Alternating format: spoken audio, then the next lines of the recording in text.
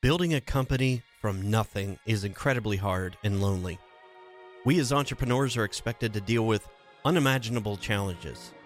And somehow, we have to keep our sanity through it all. This is the Do What Is Necessary podcast, and I'm your host, Andrew Moon. I started my first business at age 8, and yes, that is not a lie. I've built multiple businesses with no partners and no funding. The Do What Is Necessary show, we're here to cut through all of the garbage, all of the toxic hustle and grind mindset that plagues modern business.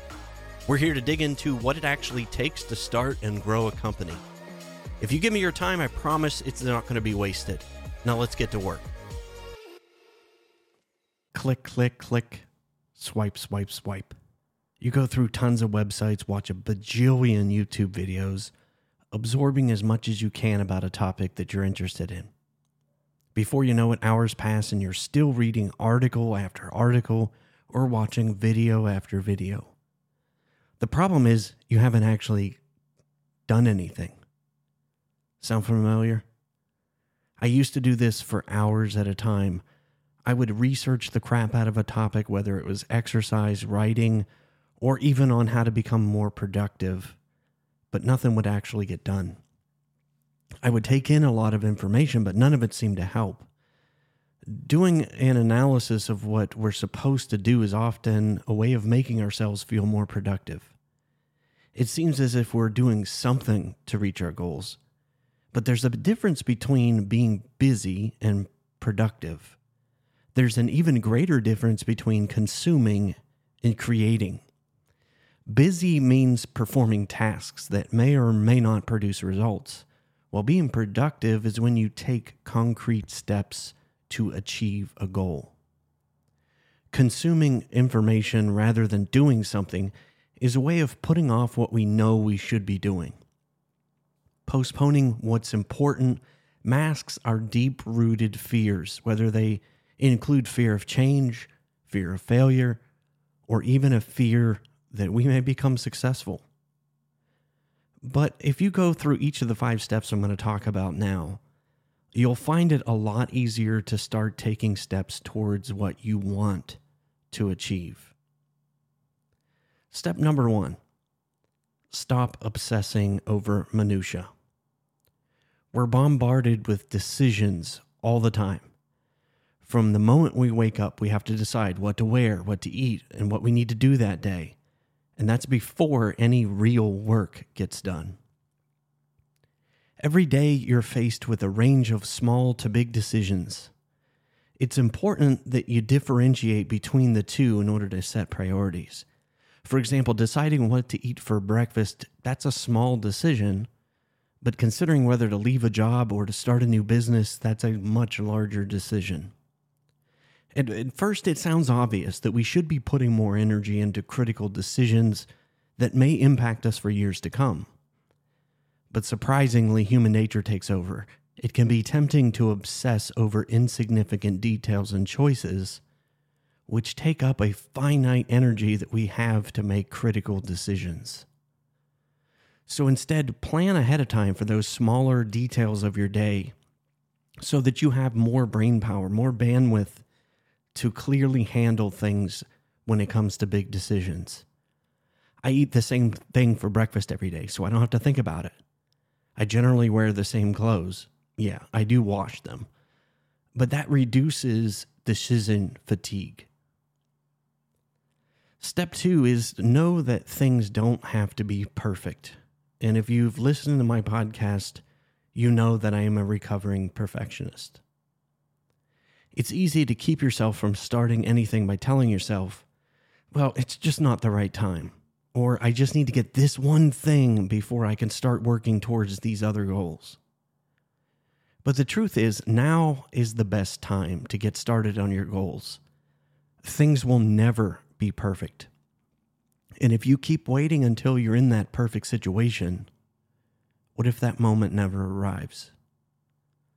Waiting till later can mean increased responsibilities, whether it's finances, family, or whatever life decides to throw at you, like a global pandemic. So instead of stalling and waiting for an opportune time, a better way to approach your goal is to think, What is the one small task I can do today that will get me closer to what I want to achieve? Step 3 is to set a deadline. There's a difference between urgent and important. Sometimes what is important to us isn't necessarily urgent. This might include your desire to write a book, get in shape, or to start a business. We don't feel a need to do any of these immediately because no one's pushing us to do them.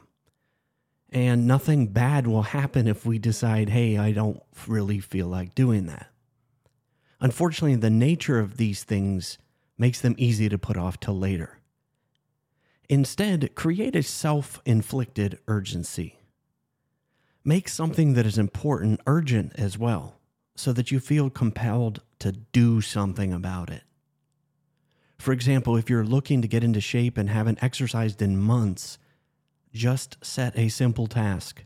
Your simple task could be to stretch in front of the TV as you're watching YouTube tonight, or go for a walk by the end of the week. The deadline should be something close, and the task should be something simple enough that it's hard to make excuses. Step number 4 is to take a small step each day. You've probably heard the term overnight success. You know, the people who went from nothing to instant riches and fame, and yeah, they're all over YouTube. It seems as if these individuals were chosen from obscurity to become successful. However, what you don't see underneath is that all those years of work and dedication that it took to get there. As a billionaire entrepreneur, Mark Cuban says, everyone tells you how they're going to be special, but few do the work to get there. Do the work. He didn't become successful overnight. It took years of work, experimenting and failing in order to get where he is and where other successful people are today. And doing the work starts with just doing one thing right now. Step number 5, our last one. When people first set out to accomplish something, they soon find themselves overwhelmed with all sorts of information. So step 5 is to quit over planning.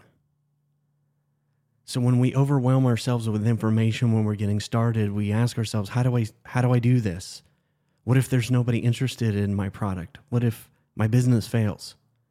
Well, it worked for him or her, but it might not work for me. A number of reasons begin to pop up in our heads about why we can't do something.